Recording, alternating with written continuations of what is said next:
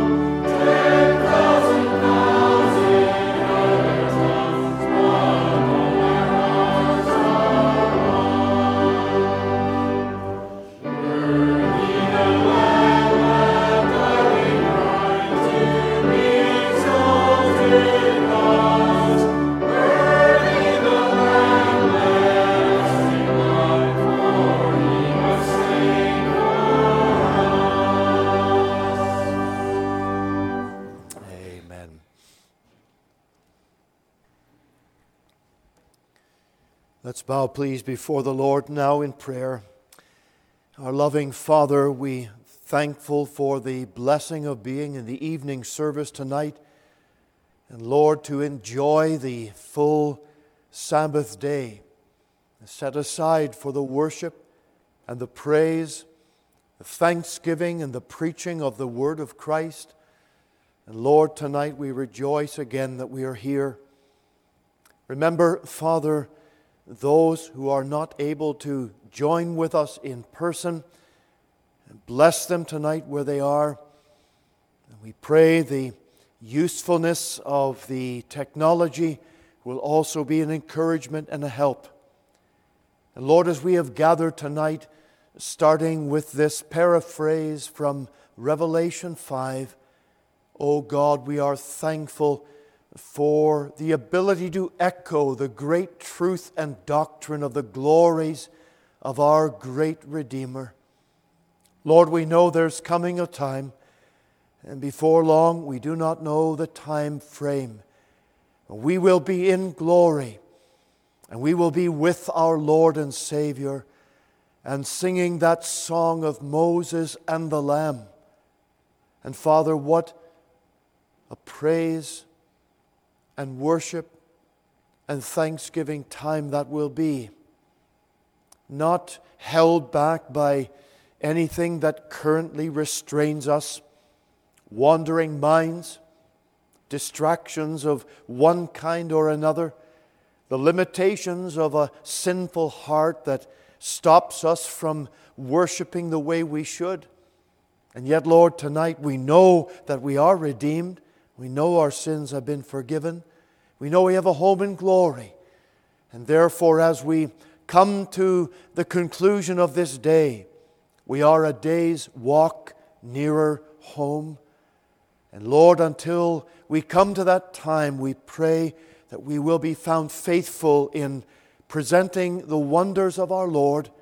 Help us, O God, whether we are in personal communication by way of witnessing, whether we have the opportunity of teaching in a Sunday school class, a Bible class, or some other way of speaking out the word of Christ to neighbors or friends or family. Lord, make use of us, we pray, to the end that our Savior will be glorified. Lord, meet with us tonight, we ask. Bless every part of our service. We again specifically commit, Lord, this next week earnestly in prayer. We know that as we set ourselves to seek your face, that, Father, the devil would love to find some way of stopping or of hindering us from coming to pray. Lord, we ask that Satan will be defeated in every attempt that he has to disrupt or disturb the time where we have set apart to seek the face of our God. Lord, we are earnest to do business with our God this week.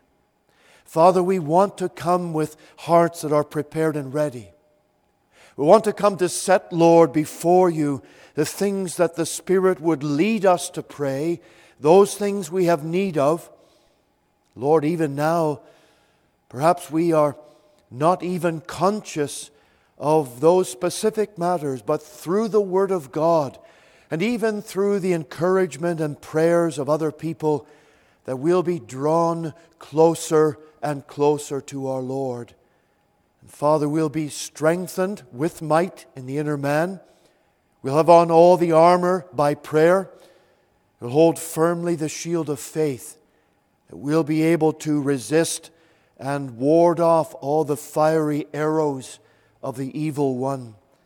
And Lord, help us therefore to be strong and to walk by faith and to walk in obedience to your word. Cleanse our minds, cleanse our hearts. Help us, Father, we pray, to offer the sacrifice from our hearts with all earnestness and zeal and faithfulness. Lord, remember again tonight those from our own congregation that are sick, whether elderly or some illness, some prolonged disease perhaps. Lord, encourage the hearts of those who are set aside now, where one time they enjoyed good health, but now it is not that case. Lord, let not the heart be discouraged. May there be strength and power and spiritual zeal to go on with God. Oh Lord, hear our prayer tonight. Remember those who are persecuted for righteousness' sake. We pray, Lord, for those in countries or in places, perhaps even in prison, where persecution is on the rise. We ask, Lord, for help for your people in those countries and nations where they are in harm's way. We pray again tonight for the believers in Israel and the believers in Gaza. We ask, Lord, that their witness would be a strong one. We think of the believers that are in the Ukraine and in those places where the war is going on, and perhaps sometimes, Lord, we forget or we do not hear how difficult it is. Lord, pour out your grace and help us, we pray, to be an ongoing and living testimony, and to remember them that are in bonds as bound with them. So, Lord, please exalt Christ in our gathering tonight, and let our hearts be drawn near to Him. So, Father, hear our prayers. Comfort every soul. We ask all these things in Christ Jesus' precious name. Amen. We'll continue, please, in our praise.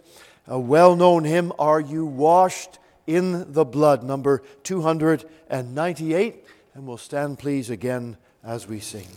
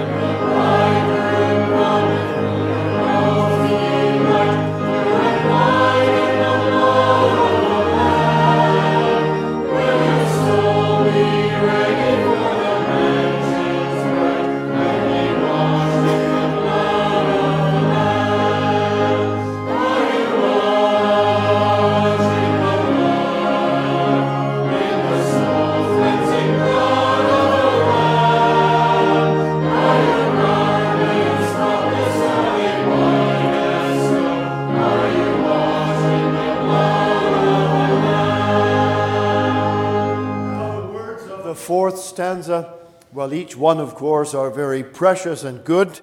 Lay aside the garments that are stained by sin and be washed in the blood of the Lamb.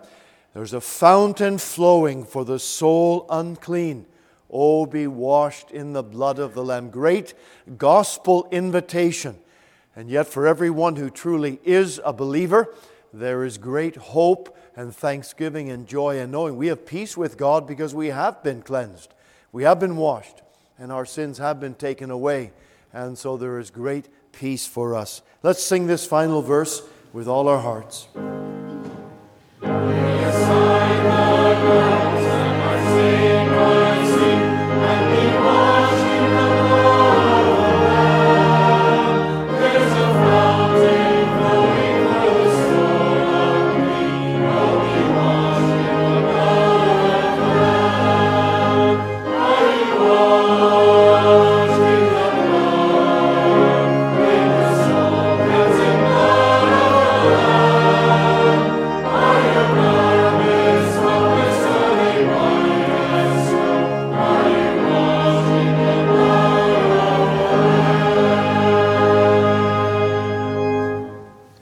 That is good praise and good singing to the Lord tonight. Turn with me in your Bibles, please, to Isaiah chapter 53.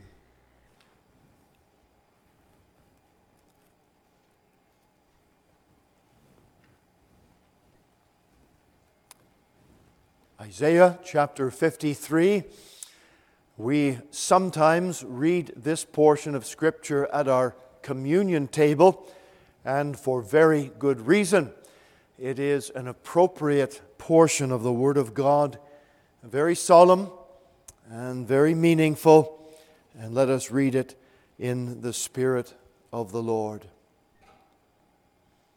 Who hath believed our report, and to whom is the arm of the Lord revealed?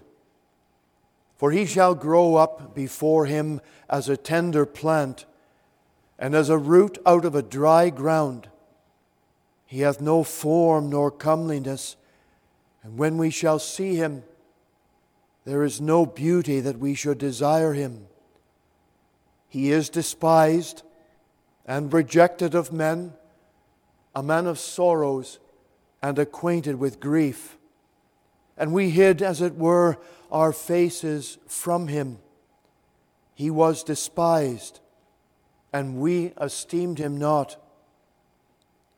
Surely he hath borne our griefs and carried our sorrows. Yet we did esteem him stricken, smitten of God, and afflicted. But he was wounded for our transgressions. He was bruised for our iniquities. The chastisement of our peace was upon him, and with his stripes we are healed. All we like sheep have gone astray. We have turned every one to his own way, and the Lord hath laid on him the iniquity of us all. He was oppressed and he was afflicted, yet he opened not his mouth. He is brought as a lamb to the slaughter, and as a sheep before her shearers is dumb, so he openeth not his mouth.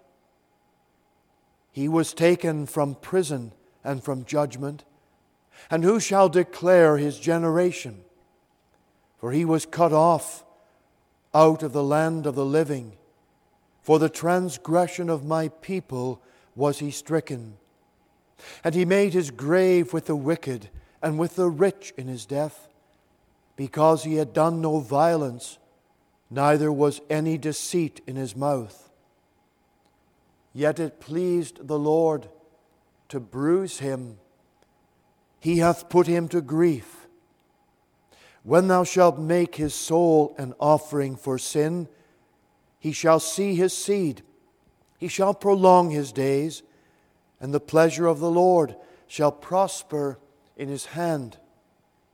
He shall see of the travail of his soul, and shall be satisfied. By his knowledge shall my righteous servant justify many, for he shall bear their iniquities.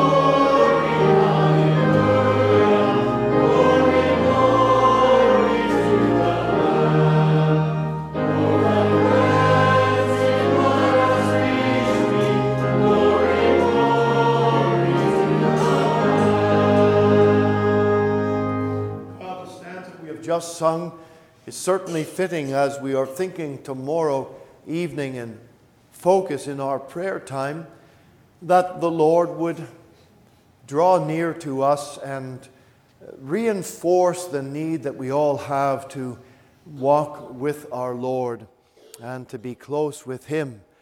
This is not an easy thing in the Christian journey because there are many forces, and the devil, well, he's always nipping at our heels, and he always wants us to, turn aside and not just be too worried about walking with the Lord. But the words of this hymn, consecrated to thy service, I will live and die for thee. That's a good prayer to pray, and something that's so important for us. In us of ourselves, we can't do it. We don't have the power to do it. But in the Lord, He strengthens us to be able to follow Him in that way. Let's sing this final stanza. Glory to the Lord who bought me. Glory for His saving power.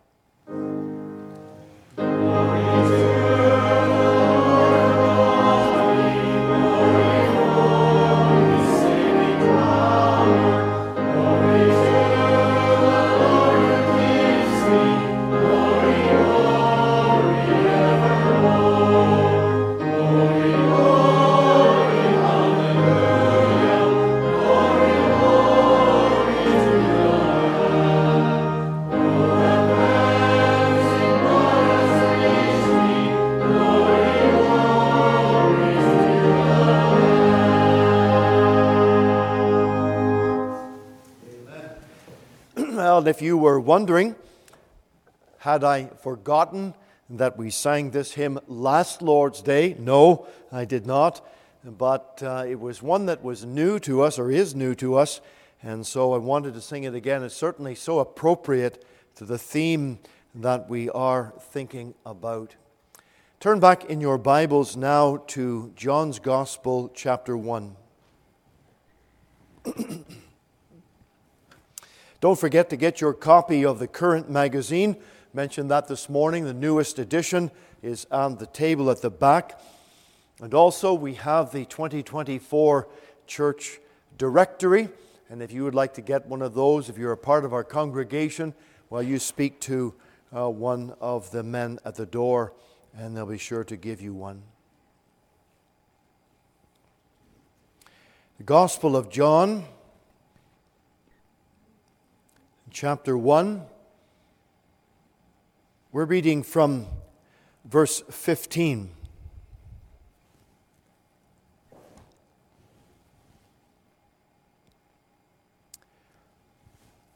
John bare witness of Christ and cried, saying, This was he of whom I spake. That he cometh after me is preferred before me, for he was before me. And of his fullness have all we received, and grace for grace. For the law was given by Moses, but grace and truth came by Jesus Christ. No man has seen God at any time. The only begotten Son, which is in the bosom of the Father, He hath declared Him. And this is the record of John. When the Jews sent priests and Levites from Jerusalem to ask him, Who art thou? And he confessed and denied not, but confessed, I am not the Christ. And they asked him, What then? Art thou Elias? And he saith, I am not. Art thou that prophet? And he answered, No. Then said they unto him, Who art thou? That we may give an answer to them that sent us. What sayest thou of thyself? He said, I am the voice of one crying in the wilderness, Make straight the way of the Lord, as said the prophet Isaiah. And they which were sent were of the Pharisees. And they asked him and said unto him, Why baptizest thou then, if thou be not that Christ, nor Elias, neither that prophet? John answered them, saying, I baptize with water, but there standeth one among you whom ye know not. he it is who coming after me is preferred before me, whose shoe latchet I am not worthy to unloose. These things were done in Bethabara, beyond Jordan, where John was baptizing. The next day, John seeth Jesus coming unto him, and saith, Behold, the Lamb of God, which taketh or beareth away the sin of the world. This is he of whom I said, After me cometh a man which is preferred before me, for he was before me. Let's bow, please, in prayer. Lord, we ask again, now that we have the Scripture open and we have read, come and stand by us, Lord. Sit next to everyone in the pew, and may we be very conscious of your presence with us tonight. Lord, take away those things that so often come to distract us. We know it's the devil's plan to steal away the seed of the Word. Whatever aches and pains or concerns or burdens might be upon any one of us, Lord, shut those aside for now, and may our attention be drawn toward our Savior. So, Father, please hear our prayer tonight. Draw near. Strengthen me that I may speak as your servant in the Word of God. We ask these things now in Christ's precious name. Amen.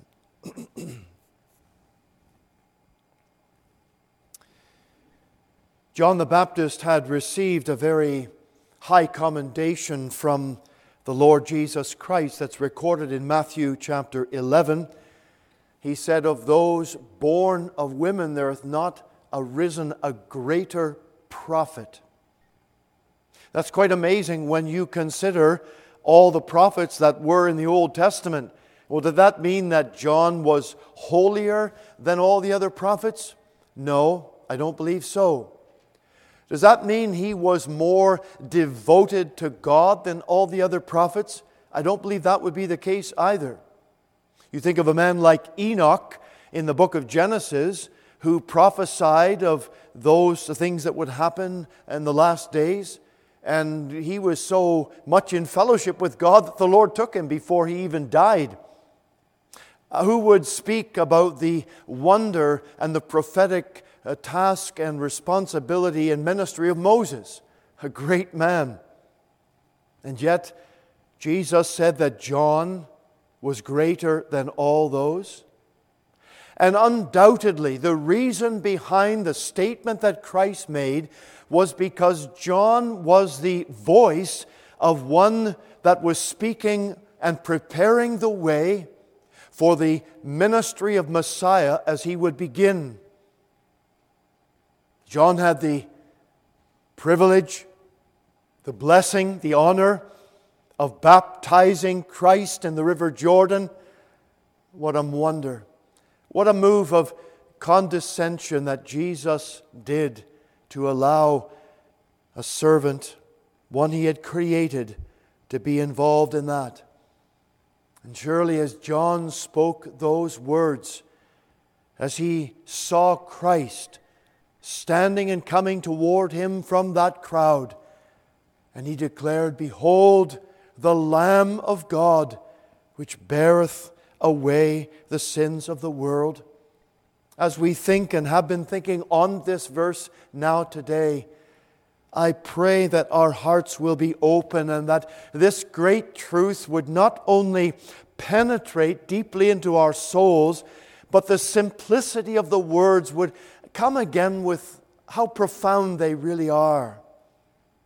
And that we would think much more of our Lord, and we'll be drawn closer to Him, the one who has loved us with an everlasting love. We thought this morning, why a lamb? And we were drawn back to Exodus 12 because the whole account of the Passover and the command that a lamb was to be taken for the household, an animal that was innocent and one that has been so chosen because of the display of innocence, an animal without any defense, very timid, very shy, very gentle. Throughout the Old Testament, the Lord has shown us that example of this animal.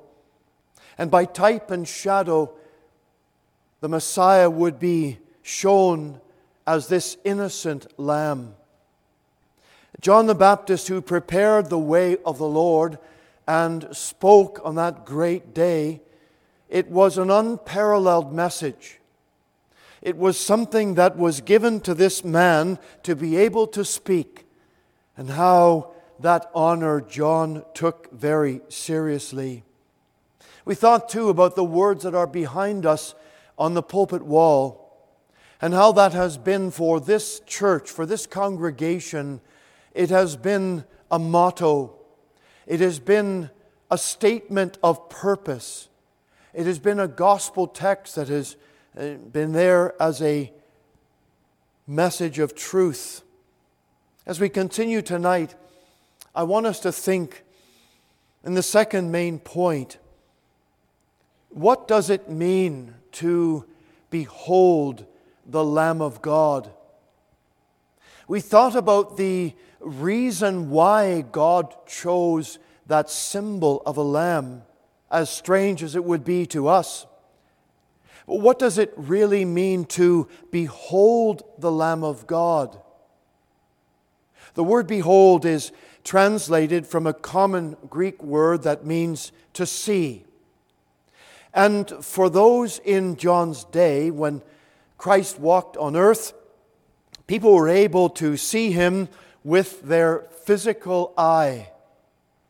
But that did not mean that they truly saw Him. You see, the Pharisees and the Levites and the governors, those who were Romans, those who were rich men, and those who were the laboring men in Israel at that time, many people saw the physical Christ walking on this earth. And for that matter, there were many that saw Him that could not have cared less. Oh, they might have heard the words of this man preaching. They might have been interested with all the commotion that was around about who He was claimed to be, but they went on about their daily business and they really cared less. And sometimes there were those people that the Lord confronted. And when they were confronted by Him, still at that point they said, "Leave us, we don't want anything to do with you." And could there have been anything more shocking than those people to whom the Lord had presented Himself through the deliverance of the demon man of Gadara, and after he who had tormented the community was among the tombs, did not have any clothes on, could not be bound by even chains, and when he met the Lord, Christ cast the devils out. And here's this man now seated, clothed in his right mind, listening to the words and the preaching and the teaching of Christ. And the devils that were released from that man went into the herd of swine, ran down the slope, and were drowned in the sea. And that community, that city, when they heard what had happened and they could come out, they said to Christ, "Leave us. Leave from our society, our community, our place." Why? Because they did not want any further damage. It's a most amazing thing. How many people were confronted by Christ? They saw Him, the physical frame, and yet they didn't want anything to do with Him. They wanted Him to leave. They wanted Him to depart.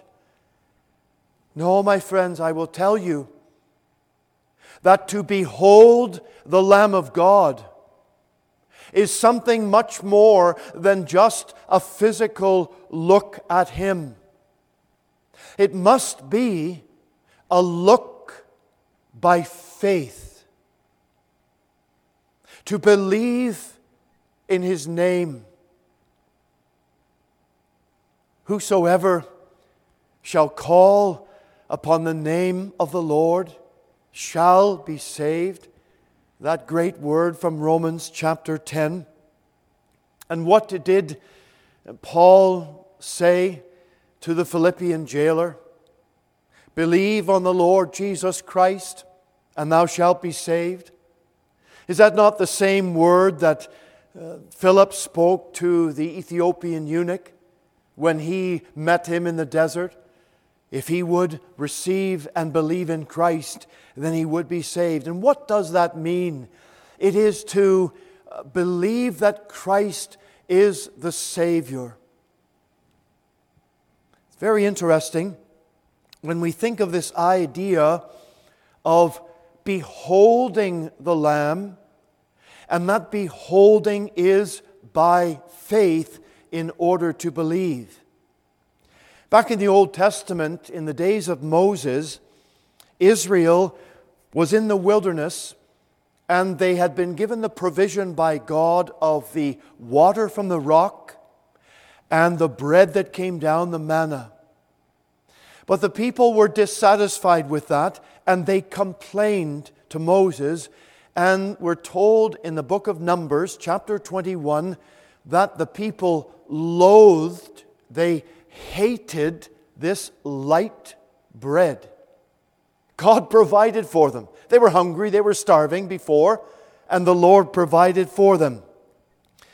Well, God's patience at that point had come to a place where He was going to extend to them a lesson, but it was a forceful one. And He sent what we are told are fiery serpents into the entire congregation. And everyone who was bitten by those, they were overcome with a great fever, and many of them died. And so, while this was going on, some of the people, they realized that they had sinned against the Lord, and they ran to Moses and they said, "Please pray for us, we have sinned." Moses prayed, and then he was told what to do.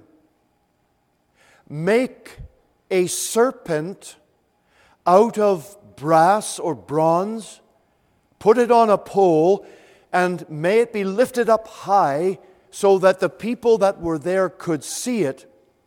And he said that everyone who looked to that image that Moses had made, they would be healed.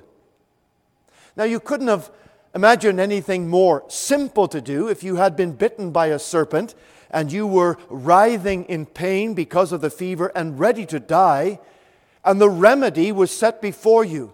This serpent on the stick that was illustrated was up. All you had to do was look. But how many people, they did not look, and they died from that poison? The whole thing is very strange, isn't it? It seems rather puzzling that God would use an image of a serpent. The very thing that had bitten the people, the very thing that was the expression and the means of their death. But here is something even stranger, because our Lord Jesus in John chapter 3 verses 14 and 15 says these words. He says, "As Moses lifted up the serpent in the wilderness, even so must the Son of Man be lifted up, that whosoever believeth in Him should not perish, but have eternal life." The message of salvation was, look to the one who is lifted up. And Christ associates Himself with that very serpent that Moses lifted up. What does all this mean? John Calvin commented about the situation in Numbers 21. He said this: "Nothing would at first sight appear more unreasonable then a brazen serpent should be made, the sight of which should extirpate, should take away the deadly poison. For just as no healing was conveyed by the serpent to any who did not turn their eyes toward it when set up on high, so the look of faith only causes those who look to Christ for salvation to be saved. So John Calvin saw the unreasonableness on the surface of what it would be to look to that brazen serpent in order to be healed. But you see, my friends, the Lord was showing to them that that serpent in the Old Testament represented the sin and the curse that was upon the people and how they died as a result of their sin against the Lord. And so when we look and think about how Christ said, if I be lifted up as Moses lifted up the serpent in the wilderness, Christ Jesus was made a curse for us. He was made in order sin for us, so that we, looking unto Him by faith, would have our sins placed upon Him, so that we would be forgiven and we would be healed. And I say to you tonight, my friend, if you are sick in your sin, if you are unsaved tonight, then I say to you, look by faith. Behold the Lamb of God by faith. For it is only that look that you will be healed. And each one of us here tonight who know Christ, we have already beheld the Lamb of God. And by His grace we have seen Him. And in seeing Him we know that He is our Lord, our Redeemer, our Savior, and our friend.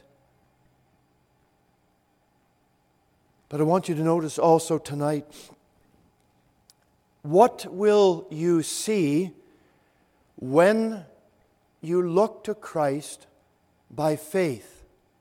What is it that you will see? And I say tonight, friends, you will see the Lamb, Christ, as your Savior. And that look of faith will be to you life into your soul. You will see the Lord Jesus not just as some prophet. You'll not just see Him as some noble teacher. You'll not see Him as an example that we should follow. But you will behold Him as your Savior. And you will take Him to yourself. Oh, I say tonight, friend, by faith, you will behold the sinless Lamb of God.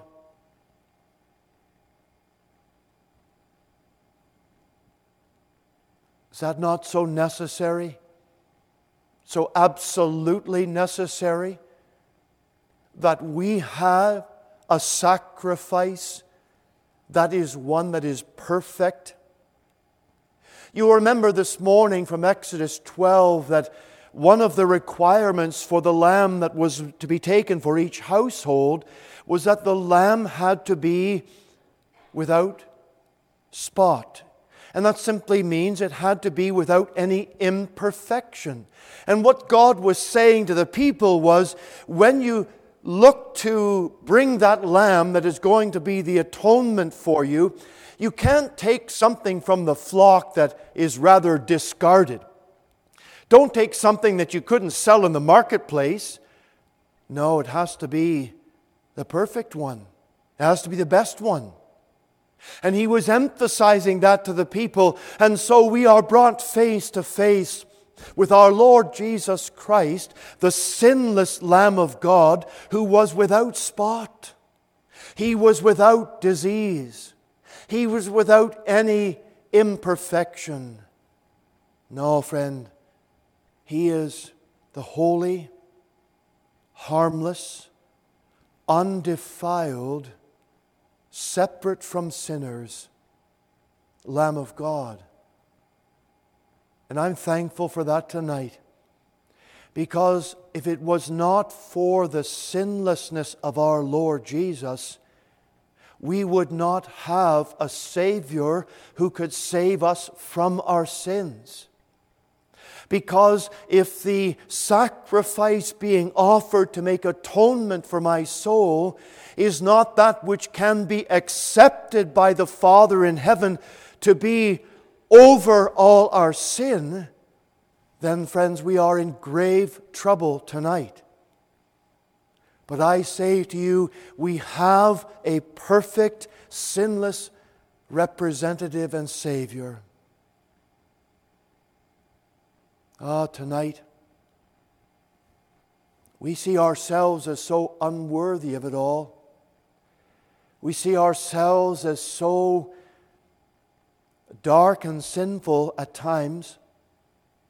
And when we are called to look back to the hole of the pit from which we have been digged out of, and the darkness of our own heart, and the sin of our own corruption, friend, tonight we can say, praise the name of our Lord, for He is the Lamb that is sinless.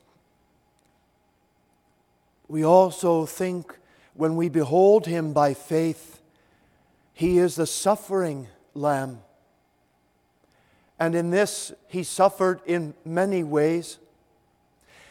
The Lord suffered when He came down to this world and to mingle among sinful humanity. Remember, He is said to be separate from sinners. That means because the Lord in His perfection to be in a world filled with sinners, it was for Himself a step of great condescension, but it was also an element of suffering.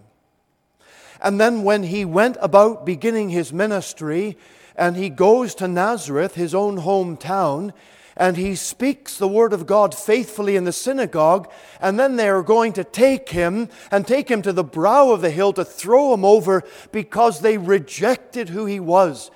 They believed He was an impostor. He came unto His own, but His own received Him not. They accused Him of being a liar. They accused Him of being born of fornication, because Mary was not married at the time, and they felt that she had had some adulterous relationship, guilty of fornication. And so they said to Him, "We are not born of fornication as you are." Can you stop and think for a moment of the slight that was of the sinless Son of God, being accused by these rebellious and wicked and dirty men of what they said He was? No, the Lord suffered having to mingle with these people. But the suffering of the Lord goes far beyond that. For as He knew from all eternity what He was coming to earth to do, and He did not turn away from that, He embraced that as knowing it was the plan of God. And He suffered in the Garden of Gethsemane. And He sweat, as it were, great drops of blood. And as He bore that cross, it wasn't the weight of the cross. No, it was the wrath of God upon Him for my sin and for your sin. And so when we think about the anguish and the pain of the suffering as He was nailed to the cross, and all of those things were physical torments and pains that were so great, and yet the greatest of all is that He bore our sin upon Him. And when God made Him to become sin for us, He who knew no sin, it was foreign to Him. And yet He drank the entire cup dry. of all our iniquities, of all our sins. Do you see Him, friend?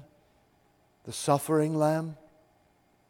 Have you beheld Him in that way by faith? Have you seen Him as the silent Lamb? We've been considering a little bit of that from Isaiah 42, and how that the prophecy was He would not strive. He would not cry out in the streets. His voice would not be heard in the streets. And tried to explain this morning that that does not mean that His voice was not audible in the streets. It doesn't mean that He was not teaching and preaching. It does not mean that He was not, as He did, cry out, "If any man thirst, let him come to me and drink." Yes, the Lord Jesus Christ preached the Word. So it does not mean when it says His voice was not heard in the streets, but it does mean this: He was not clamorous. He was not one who strove. He was not one that tried to put forth His message with acrimony or any kind of distress. That was not the Son of God. He was silent. And Peter tells us that when Jesus was reviled, He reviled not again. When He suffered, He threatened not, but He committed Himself to the hand of Him who He knew did justly. Ah, friends, stop and think about that in our own Christian testimony, and how far we have gone sometimes in reviling back those who have reviled us, or how we have spoken to those that we feel have injured us, how we have struck back at times by our attitude or our action, our words, whatever it is. And yet our Lord Jesus was a silent Lamb, and He bore all of that rebuke and rebuff and suffering and passion. As a lamb, He was silent in His sufferings. As a lamb, He did not defend Himself. As a lamb, He innocently went to the cross, and He gave His life that we could have life and have it more abundantly.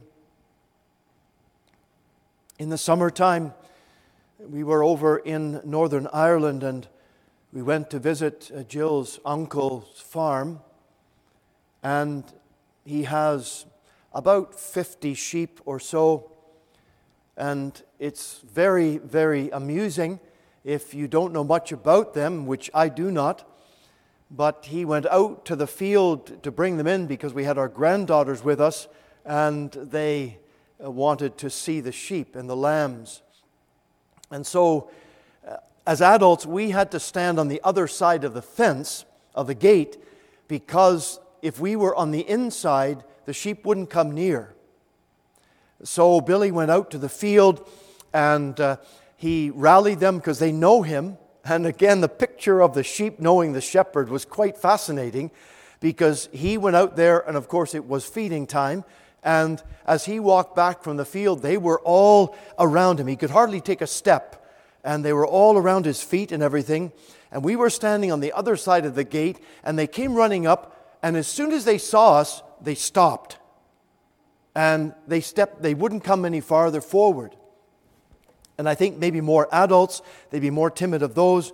But our little granddaughters, they were on the inside of the gate, and there was no danger to them at all.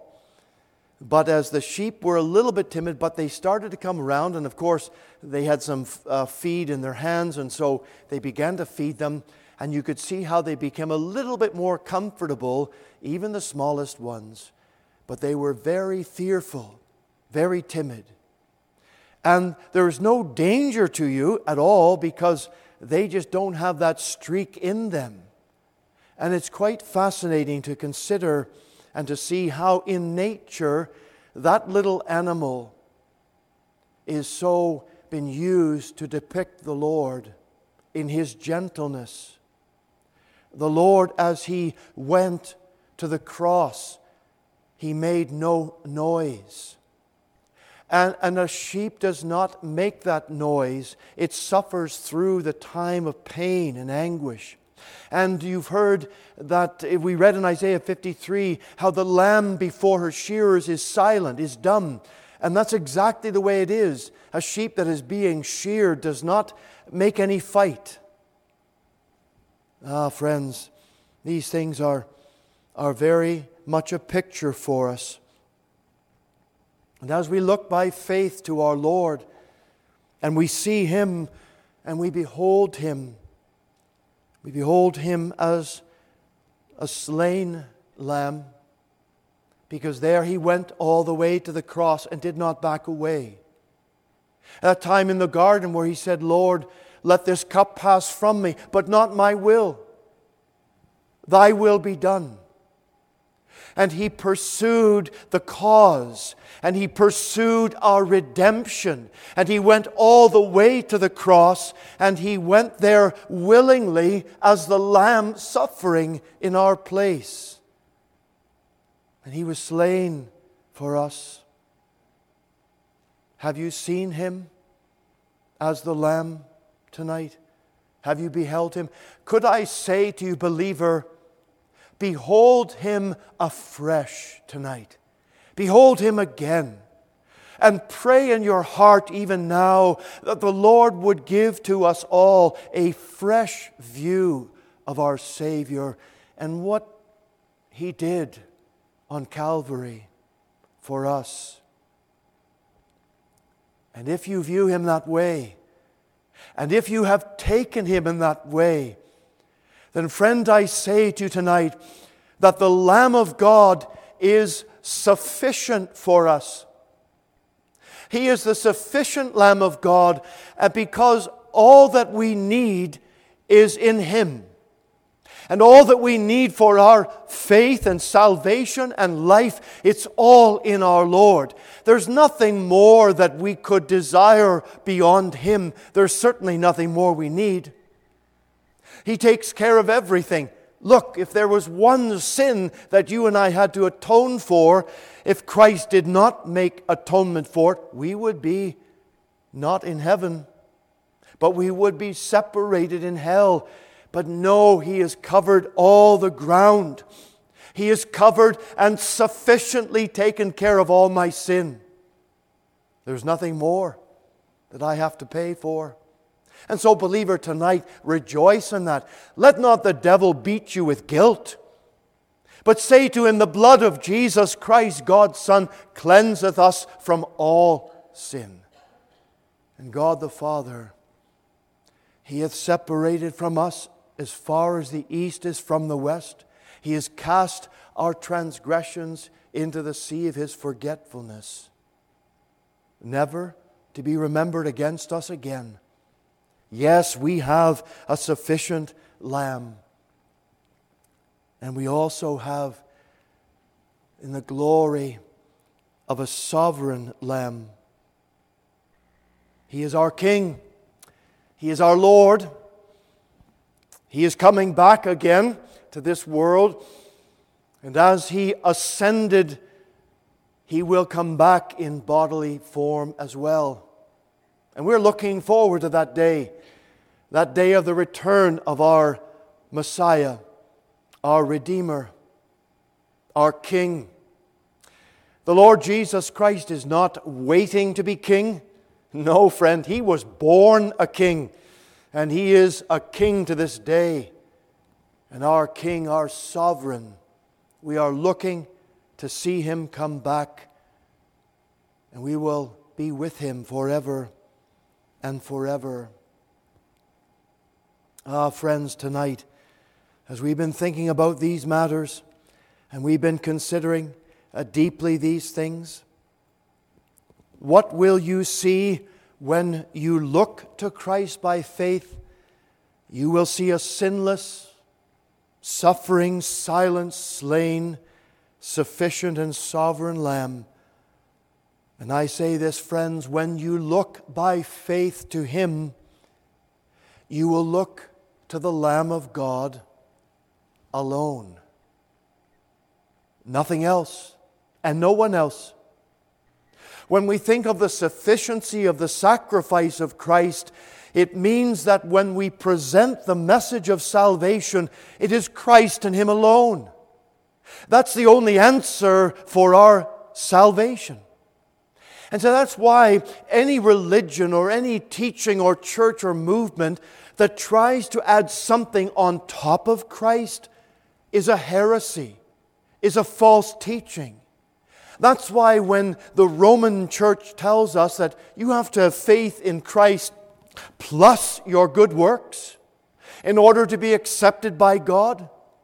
No, when you come to die, you will have to go to purgatory for thousands of years to burn off your sins that were not covered by the blood of Calvary's cross. It is an abominable heresy and a foolish thing. You cannot have Christ plus anything for salvation. It is the Lamb alone. And that's why I say to you tonight, friend, and if you're watching online this evening and you don't know Him, don't try to come with your cleaned up life.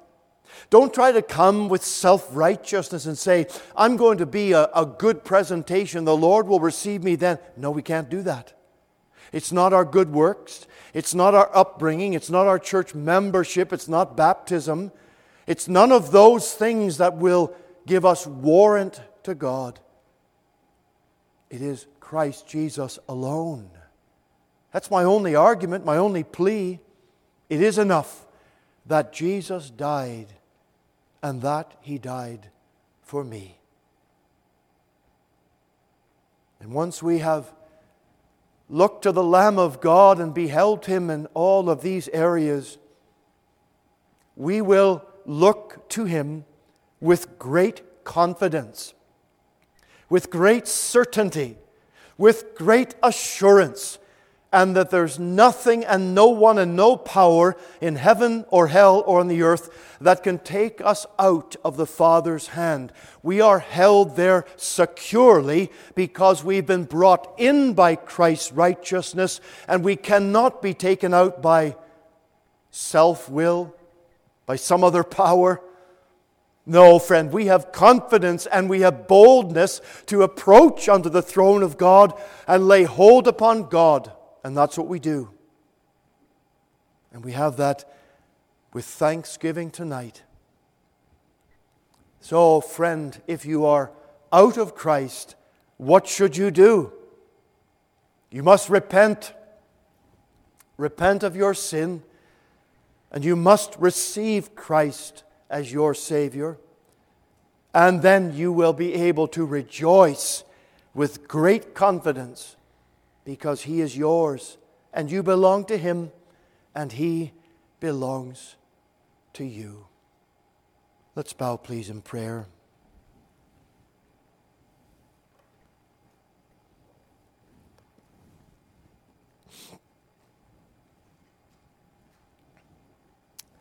Father, as we are still at the close of this service, I pray that the Holy Spirit now would work in every heart. And Lord, cause us to be filled with thanksgiving and praise, and to recount over and over and to delve deeper into our Lord Jesus, in the sense, as Paul said, oh, that I might know Him, to know more of all He did for us, to know of all He suffered for us, to know of how silently He took all suffering and pain. And, oh God, tonight I pray that we will walk worthy of Him and of the high calling that we have in Christ Jesus. And Lord, for any who are uncertain of their faith, Maybe they don't have assurance. Maybe they're still wondering. Lord, draw them inexorably to rest upon the finished work of our Lord Jesus, and to behold the Lamb of God, which beareth away the sins of the world. And so, Father, hear our prayer tonight. We ask this in Jesus' precious and holy name. Amen. Let's sing number 299. I have a message from the Lord. Hallelujah. The message unto you I'll give. 'Tis recorded in His word. Hallelujah. It is only that you look and live. Verses 1 and 3 will stand pleased to sing.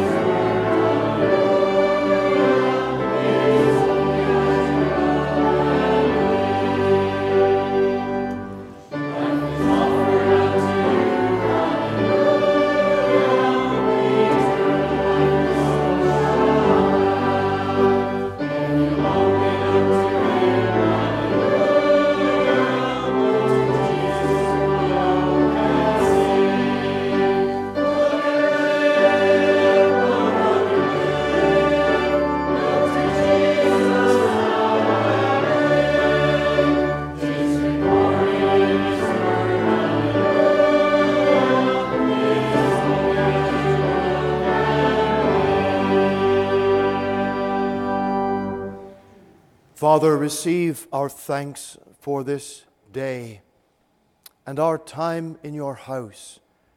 And we pray that the word would be fastened to all hearts. And so, Lord, go in front of us for this entire week.